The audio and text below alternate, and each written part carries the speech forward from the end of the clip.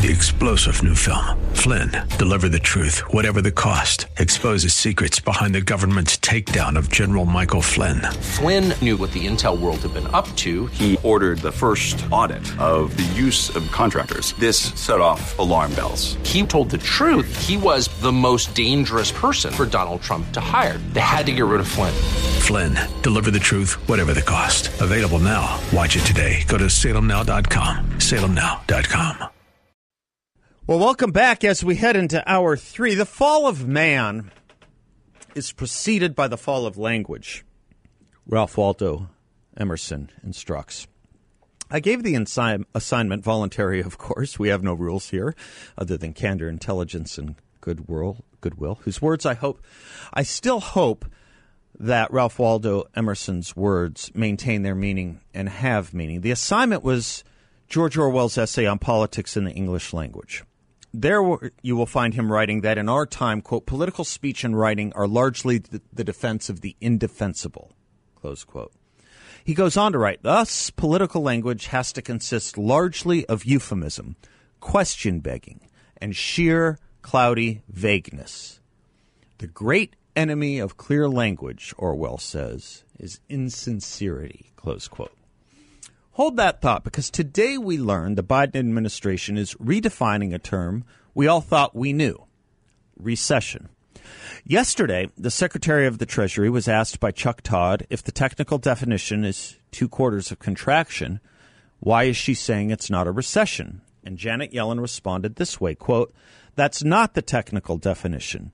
There is an organization called the National Bureau of Economic Research that looks at a broad range of data in deciding whether or not there is a recession.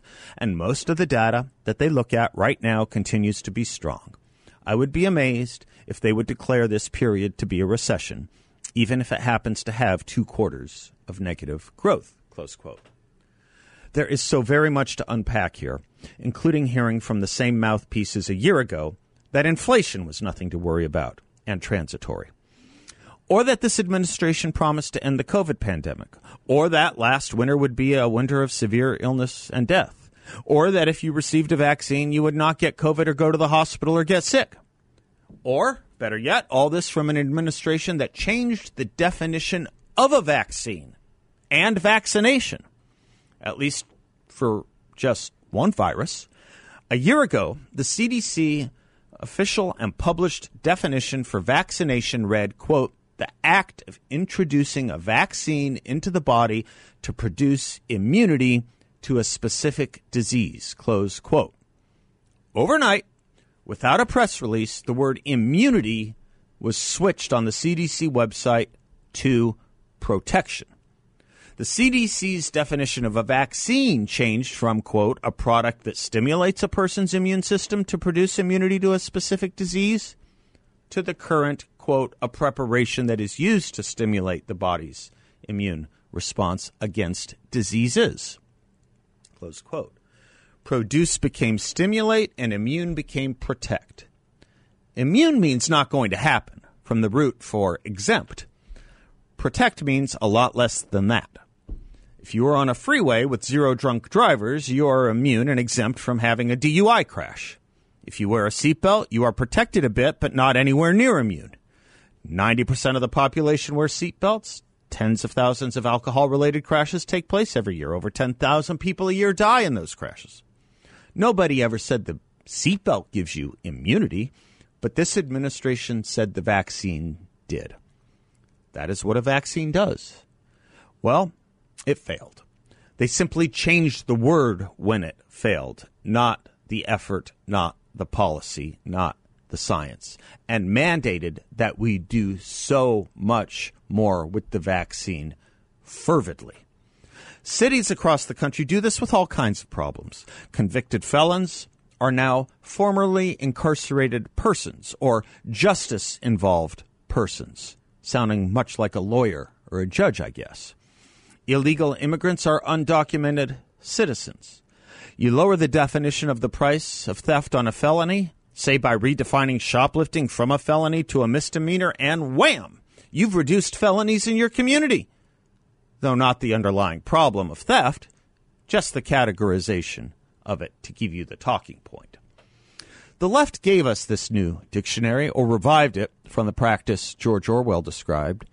You know some of the Orwellian semaphores. Speech is violence. Violence is mostly peaceful. Peacefully and patriotically marching constitutes insurrection. Gender changing is gender affirming. Keeping hands off a body is having clinicians operate in your body. Wanting those hands off the body is putting hands on it. Color blindness is racism. Discrimination is anti-racism. Voter suppression means more voters voting. And Build Back Better means higher gas prices for your car, and food shortages for your babies, and tampon shortages for women or menstruating men. And now we do it with the economy, evidently. A few years after George Orwell wrote his essay on politics in the English language, he wrote the novel 1984. One can recall echoes of what he wrote in politics and the English language in his opening to the book 1984, which used to be one of the more famous openings to any book. Today, I doubt anyone under the age of 50 could tell you what or where the following comes from. War is peace, freedom is slavery, ignorance is strength. It's that last part we are discussing today. Why do you think they, the left, the administration, is so concerned about what they call disinformation? Why are they so coddled to notions of censorship when their very president presided over Supreme Court justice hearings as the chairman of the Senate Judiciary Committee, who cared most of his career whether nominees would support the First Amendment?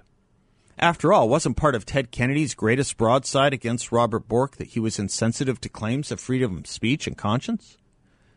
He was not. They are. Further along in 1984, is about the most chilling thing one can read. Quote, do you realize that the past, starting from yesterday, has been actually abolished? If it survives anywhere, it's in a few solid objects with no words attached to them, like that lump of glass. Already we know almost literally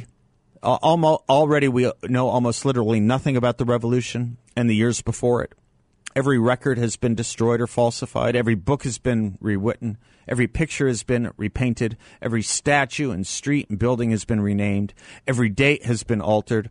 And that process is continuing day by day and minute by minute. History has stopped. Nothing exists except an endless presence in which the party is always right. Close quote. I always reemphasize that last part, an endless present or presence. Think like the crisis industrial complex, in which the party, with a capital P, is always right. Thus, the attempted disinformation board and trotting out of Barack Obama to speak to a global audience about the problems of mis- and disinformation. He wasn't speaking about calling ivermectin a horse drug when, in fact, it won a Nobel Prize for its effects on humans. He wasn't talking about changing government and official government language on websites in the dark of night with no notice. He wasn't talking about anything but, to borrow from Orwell, the insincere defense of the indefensible. So, what hoodwinking is this administration now undertaking? Economic hoodwinking. They did it with health. They've done it with schools and education. For example, there is no learning loss. And now they are doing it with economics. The National Bureau of Economic Research, cited above, along with every textbook on macroeconomics like Paul Samuelson's most famous one, defines a recession as, quote, a period of significant decline in total output, income, and employment, usually lasting more than a few months and marked by widespread contractions in many sectors of the economy, close quote. Now, decline over more than a few months would indeed constitute 2 quarters, a quarter being 3 months. And every definition in the world, operational as well as theoretical, defined a recession as 2 quarters or more of negative growth. Comes Secretary Yellen today to tell us that's not the technical definition. Okay, but this is an administration that lives on technical definitions to a fare thee well and at great cost. How many people died from COVID, though they had underlying conditions or they had heart attacks but also tested positive for COVID? Irrelevant. We count that all technically as a COVID death. This is an administration that lives on technicalities, so much so that when the definition does not match the reality proposed, the definition gets changed. See all the foregoing. How did Maxwell Scott, the newspaper editor, put it at the end of The Man Who Shot Liberty Valance? When the legend becomes fact, print the legend. Of course, you can invent words, too, as we've seen with illegal immigrants and criminals and convicts, or illegal and dangerous drug abuse, now called substance use. You know, just a regular use of an anodyne substance like, say, granulated sugar or ivory soap. I don't know how many of you know Demi Lovato's work, or for that matter, California's, but did you know there's now a definition or redefinition of sober in that state? And it requires the most exacting use of those words. It's called California sober. You heard of that? Get ready. Need a definition for it? Not sober. That's your definition for it. In 1984, they invented the word black-white. The rationale was the durable for us to recall. This word, George Orwell taught us, has two mutually contradictory meanings. Quote, applied to an opponent, it means the habit of impudently claiming that black is white in contradiction of the plain facts. Applied to a party member, it means a loyal willingness to say that black is white when party discipline demands this. But it means also the ability to believe that black is white, and more, to know that black is white, and to forget that one has ever believed the contrary. This demands a continuous alteration of the past made possible by the system of thought which really embraces all the rest and which is known in newspeak as doublethink, close quote. Note the most important part of this linguistic sleight of hand. It means one thing and gives aid and comfort to a party member if the party member stays loyal to the cause and party discipline against the evidence of plain facts and reality. But the point is to establish the sleight of hand with such saturation that it leads one to believing in the lie and then to move from belief in the lie to the knowledge of it. Heck, you might even just call it science. If you are really having a hard time convincing the non-party members, then you can make them anti-science. What they are, what we are, in reality, is outside the party. But we live in a country where the culture has become the party, and the culture shapes reality. In the end, people need to remember, Big Brother wins in 1984. I don't think people remember that. The tyranny wins. Let's not just make Orwell fiction again. Let's refictionalize the conclusion to the very thing we want to make fiction again. There's some good doublethink for you. Hashtag MOFA. Make Orwell fiction again. I'm Seth. We'll be right back. Welcome back to the Seth Leibsohn Show. For those of you looking for a really remarkable, unique investment opportunity with a great return for investors, check out my friends at YRefi. They're offering a fixed no-load interest rate up to 10.25% for investors, all in a collateralized, secure portfolio. YRefi is a due diligence-approved firm. It's run by really great people where the investors do well by doing good for others, and you can too. If this interests you, check them out at investyrefi.com. That's the word invest, the letter Y, and then REFY.com. You can also give them a call at 855-316-3087, 855-316-3087. They're a local company, and you can visit with them. They won't give you a sales pitch. They'll just tell you about what it is that they do and let it speak for itself. Great people, YRefi. One of the things I wanted to flag, and I think we'll have him on as a guest tomorrow, is prosecutor and candidate for Attorney General Abraham Hamadeh. You may not have seen he had a piece in the Washington Examiner over the weekend that, you know, it's refreshing to see someone putting all these things together. It's titled, "To Fight the Drug Crisis, the Government Must Secure the Southern Border." If you follow me on Twitter, I tweeted it out. If you want to follow me on Twitter, I'm simply at Seth Leibsohn. Then you can access it that way or any other number of ways by searching for it.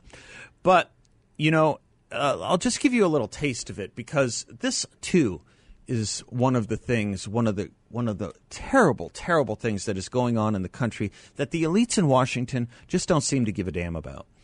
And for people who were shocked in 2016, for people who were shocked in 2016, how such plain-spoken and perhaps unpolished a person as Donald Trump could become president, and neither of those should be seen as pejoratives. I like unpolished and I like plain-spoken. Those are meant to be compliments, but not to the elites, right? But if the elites were so surprised as to how someone unpolished and so straight-speaking could be elected president, it's precisely because of the elite attitudes or the elite's attitudes towards the real problems facing people in this country. The drug issue is one of them. It's part and parcel of, yes, the border issue. The border problem, the border fiasco is a bad in itself. It's malum in se, as we were taught in Latin or in law. It's a bad thing in and of itself. But beyond the theoretical, you have tangible problems that include, of course, the sex trafficking and the child trafficking. You have, of course, the crime. But also, yes, why is it more and more families will say that they know more and more in their own families and in their own communities people who are dealing with drug issues that never used to be the case? Never used to be the case. Well, when you stop and think of 110,000 Americans dying every year from drug overdose, dying, that's not just, having problems with drugs. That's not just addiction. That's not just accidents. That's not just other self and communal or familial or business harm, but death, the ultimate part of the overdose, death. When you have those kinds of numbers and people are just scratching their heads saying it's terrible, there is something that can be done about it. The fentanyl problem is the driver of that. It is the majority of those cases, the vast majority, about 80%, and about 95% of that problem is coming through the border. The border problem has become a public health problem, and no one wants to talk about it. Abe does. Abe does in this column. He makes a great point. It's a point I've been making for years. When this country wants to be serious, or attempts to be serious on a public health issue, boy, all the stops are pulled, aren't they? Change everything, shut down businesses, shame people, close schools, close churches, close synagogues. No one's asking for that. Doesn't need to do anything like that to solve this problem. It's so much easier to solve. It's not some mysterious novel virus. We've done it before. We can do it again. It just takes a little bit of seriousness. It'll take about 1,000th the seriousness this country gave to COVID, a disease that affected mostly the obese and the aged, when we now have a crisis in the drug abuse and drug overdose crisis that affects mostly the younger. When we want to protect the other populations from this thing, boy, we'll upend everything, including the Constitution, to do so. Do you know what solving this problem would do? It would solve the problem and protect the Constitution, which also guarantees us protection in safety and from invasion, too. It's not only a great public health thing to do, it would reassert constitutional rights as opposed to other public health crises we've addressed, which tend to upend them. There is no good reason not to do this anymore, and all praise to Abe Hamadeh for pointing that out in his piece in the Washington Examiner. Okay, I'm Seth Leibson. We'll be right back.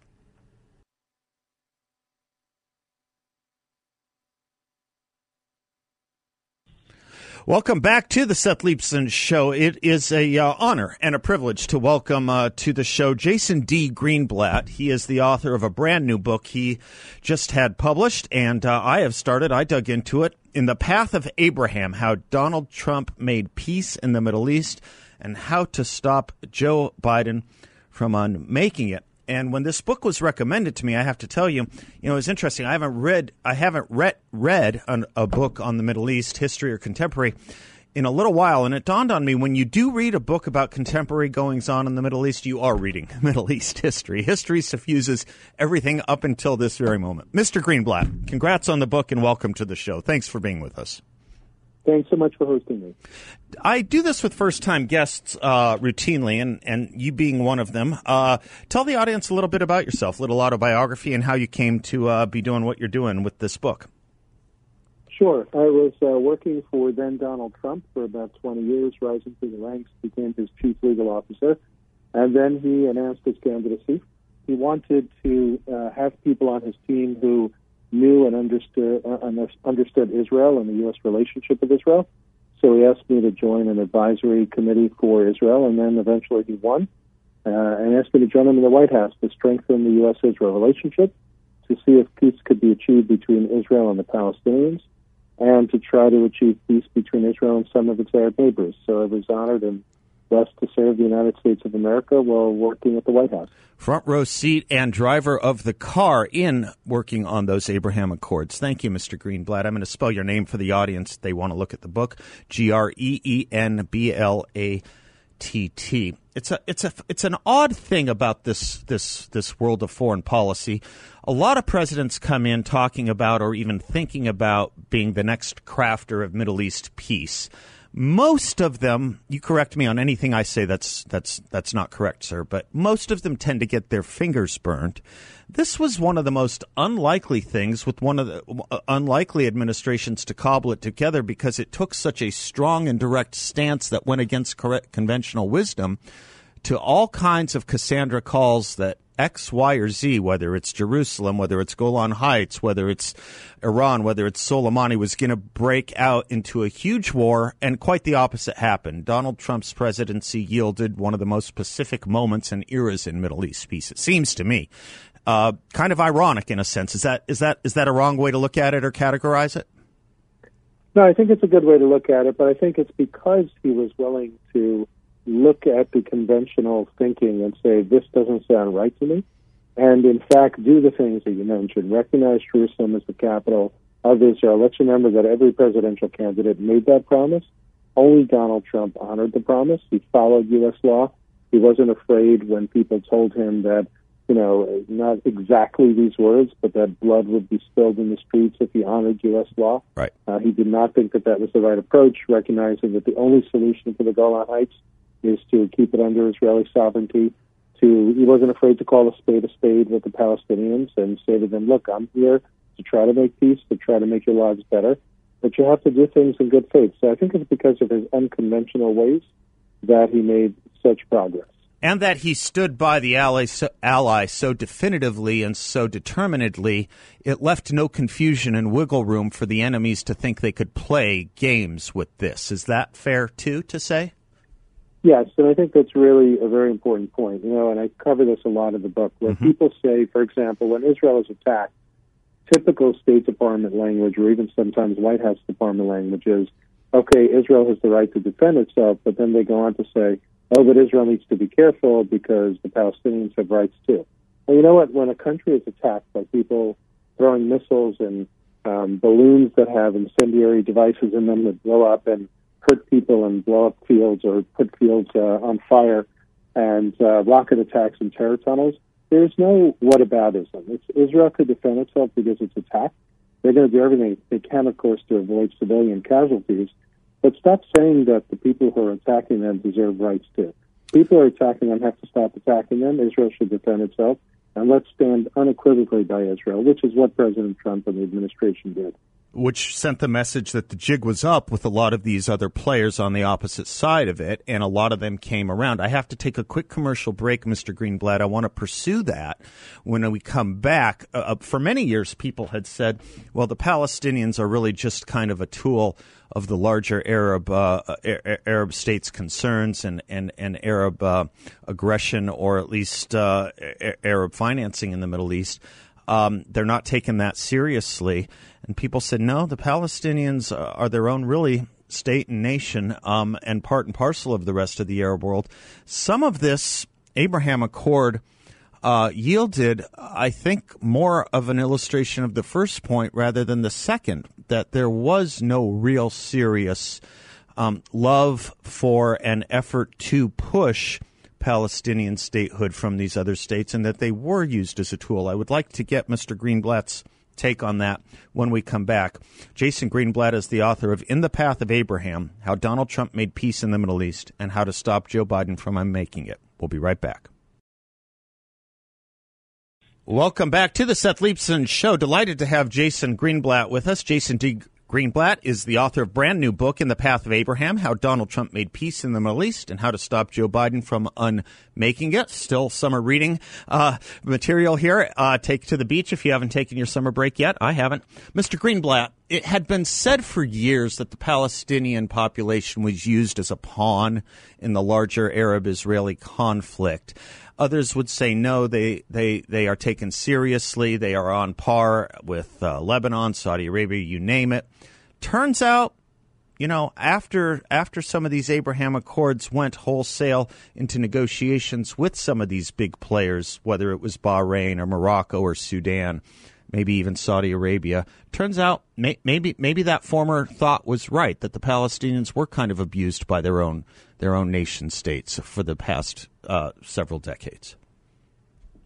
So I want to focus more on the recent past. And okay. I think that while these Arab countries do hope for a better future for the Palestinians, they are very frustrated by the Palestinian leadership. It's important to understand there's really two Palestinian leaderships. There's the Hamas, Iran terrorist puppets, the bloodthirsty terrorists who want to destroy Israel that rule over about 2 million Palestinians in Gaza and cause much suffering for the Palestinians. And then there's the leadership in Ramallah who, control some of the Palestinian territories, don't do a very good job at it. And it's those leaders that really abuse the Palestinians and use them as political pawns. The Arab countries themselves want a better future for the Palestinians. They may or may not advocate a Palestinian state, and what a Palestinian state means different things to different people. That's why we never use that phrase two-state solution, because it's just too imprecise as to what that would mean. But the Arab countries are frustrated by Palestinian intransigence and Palestinian refusal to negotiate in good faith. We were not the first administration that the Palestinian leadership walked away from. That's well put, Mr. Greenblatt. Thank you for that. Joe Biden recently went to Saudi Arabia. The president, Donald Trump, did a lot of work with Saudi Arabia. Saudi Arabia was, if you'll forgive me or permit me, a bit of an enigma, to say the least. And my question is, how does one in the West know where to side as between a regional fight between, or perhaps it's a regional and global fight, as between Iran and Saudi Arabia? Saudi Arabia is enigmatic to me. Iran tells you what they want to do. But Saudi Arabia has proven itself over the years to be no great saint, to put it no higher. I remember after the 9/11 attacks, every conference in D.C. that had to do with global affairs was people worried about Saudi Arabia. What brought that around? What brought Saudi around? What brought Saudi U.S. around? What brought Saudi Israel around? So I think, again, here, too, we need to look at today's Saudi Arabia, not Saudi Arabia from decades ago. I think, in fairness, every country goes through its growth process, and I think today's Saudi Arabia is a country that has a vision to change, to move into modern times. That doesn't mean they're going to give up their religious observance, so it's very near and dear to them, but they are trying to completely transform their society, their economy. They're interested in having peace and living peacefully with its neighbors, including eventually Israel. They're not ready to sign the Abraham Accords yet. But if you compare that to Iran, Iran's desire is to wipe Israel off the face of the earth. Iran's desire is to attack America, and Iran's desire is to take over most of the Middle East. So I think we need strong allies like Saudi Arabia, obviously together with Israel and the UAE and others, to help fight against the Iranian threat. What has been done with the Abraham Accords is, to say miracle is probably too strong, but it was quite amazing what was accomplished with it. And the second part of the subtitle of your book, How to Stop Joe Biden from Unmaking It, all these gains, any foreign policy gain is reversible. We are on the precipice of reversing some of these gains, though, in a way, and I wondered if you might address yourself to the audience on that a little bit. Sure. So what President Biden did on this trip, I think, has to be broken into a few parts. The general Israel trip was good. He said the right things to Israel. But once you scratch through that surface of the right words, you have to dig deeper and understand that he and Israel are apart on the Iran deal. President Biden wants to try to solve the Iranian problem with diplomacy. It's not solvable with diplomacy. Iran is a wicked, evil regime, and diplomatically, if you sign a deal with them, all you're doing is buying a little bit of time, the way President Obama bought a little bit of time. In a couple of years' time, when that deal was over, had President Trump not canceled it, Iran would have had the right to have nuclear weapons. They also funded Iran with crazy amounts of money for them to foment terrorism around the world. So I think, unfortunately, President Biden has fallen into that same trap, trying to appease Iran. All he's doing is buying time. And he's also falling into the same traps when it comes to the Palestinians. He's trying to give them these symbolic wins, not insisting that they stop paying terrorists. They reward terrorists to kill Israelis. They call it a welfare payment system, but in actuality, people who get welfare payments who need it because they're poor get a little bit of money. People who actually harmed or killed Israelis get a lot of money. So he's not engaging with the Palestinians the way he needs to in order to, one, help Palestinians live better lives, but more importantly, how to encourage them to make peace with Israel, or at least come to some sort of accommodation. Mr. Greenblatt, author of In the Path of Abraham, How Donald Trump Made Peace in the Middle East and How to Stop Joe Biden from Unmaking It. Last part of this, and this hopefully can be the first of many return visits, sir. It's a great book and learning a lot. The Palestinian success story going forward, is it going to be dependent on the Palestinian leadership itself or the Palestinian people themselves figuring out what kind of leadership they want? Hamas or something far less aggressive and far more secular? Is what's going on in what is referred to as the West Bank today, Ramallah, is that a hopeless leadership governing a population that really is with Hamas? How do you put together a people with two different kinds of leadership, one of which is fanatically religious, one of which plays, in my phraseology, footsie with the fanaticism, but isn't satisfactory enough to the fanatics and rules like a dictator autocrat who will not yield power? How do we make sense of this? How do we go forward with this, if we can? Yeah, no, it's a great question, and the if we can might be the answer. There are polls that suggest that in what some call the West Bank, I call Judea and Samaria, the Palestinian areas there, if there was a fair and free election, which of course there hasn't been and unlikely to be anytime soon, in actuality Hamas, the terrorists, would win. That, if true, would be very disappointing and further proves why Palestinians can't have a state, because that state would simply threaten Israel. So I hope those polls are not correct. The Palestinians that I know that I've gotten to become friends with over the years, and there are many of them, are interested in better lives. They're interested in a better economy. They're interested in more freedom. While they blame Israel for certain things, they don't blame Israel for all their ills. They blame their leadership, and including the ones in Gaza, by the way. The ones in Gaza understand that they're being subjugated by Hamas, but none of them are powerful enough to change that trajectory. So until there is new Palestinian leadership, there really is no hope for peace with Israel. And even worse, there's no hope for a better future for them, certainly not the ones in Gaza. Well, Mr. Greenblatt, I had the opportunity to talk with you today. I know it was a short couple of segments on a very large topic, but over a very good book. And I hope, as I say, this can be a down payment for a return visit. Let me give the information out one more time. Jason D. Greenblatt is the author. The book, In the Path of Abraham, How Donald Trump Made Peace in the Middle East and How to Stop Joe Biden from Unmaking It. Congrats on the book, sir, and thank you very much. Thanks for having me. Great conversation. I appreciate it. You betcha. We'll talk again soon, I hope. I'm Seth Leibson, and we will be right back.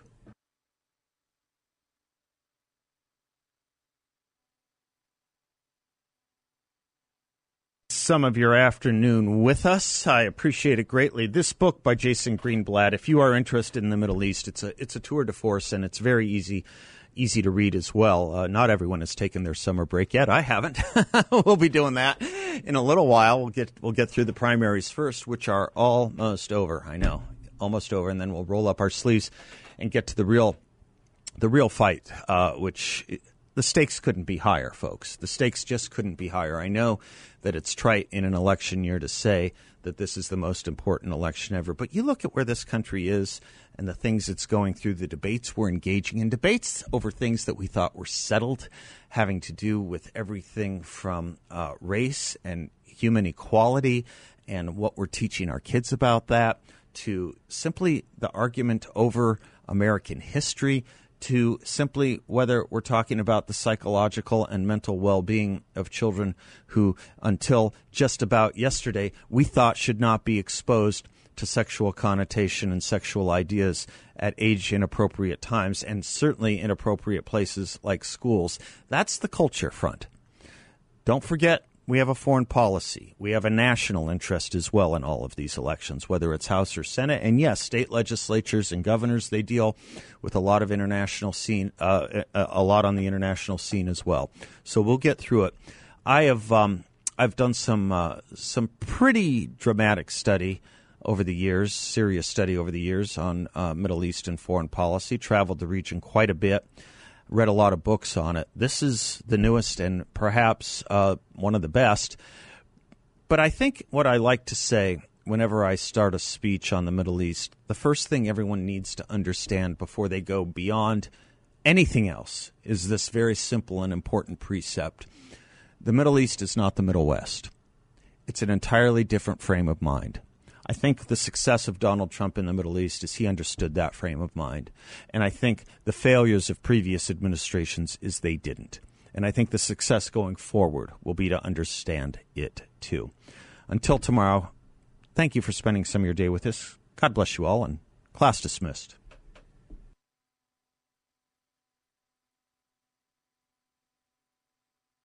Three-star General Michael J. Flynn, head of the Pentagon Intelligence Agency, knew all the government's dirty secrets. He was one of the most respected generals in the military. Flynn knew what the intel world had been up to. He understood its funding. He ordered the first audit of the use of contractors. This set off alarm bells. The explosive new documentary, Flynn, Deliver the Truth, Whatever the Cost, uncovers the facts behind this scandal. Flynn told the truth. He was the most dangerous person for Donald Trump to hire. I find out the worst enemy that I'm going to face in my life is right here in America. They took my assessment and they wanted me to change it. And I was like, I'm not changing it. They had to get rid of Flynn. With in-depth interviews, archival footage, and never-before-seen personal records of the man behind the headlines. I just felt like I was drowning. Flynn, Deliver the Truth, Whatever the Cost. Available now. Watch it today. Go to salemnow.com. salemnow.com.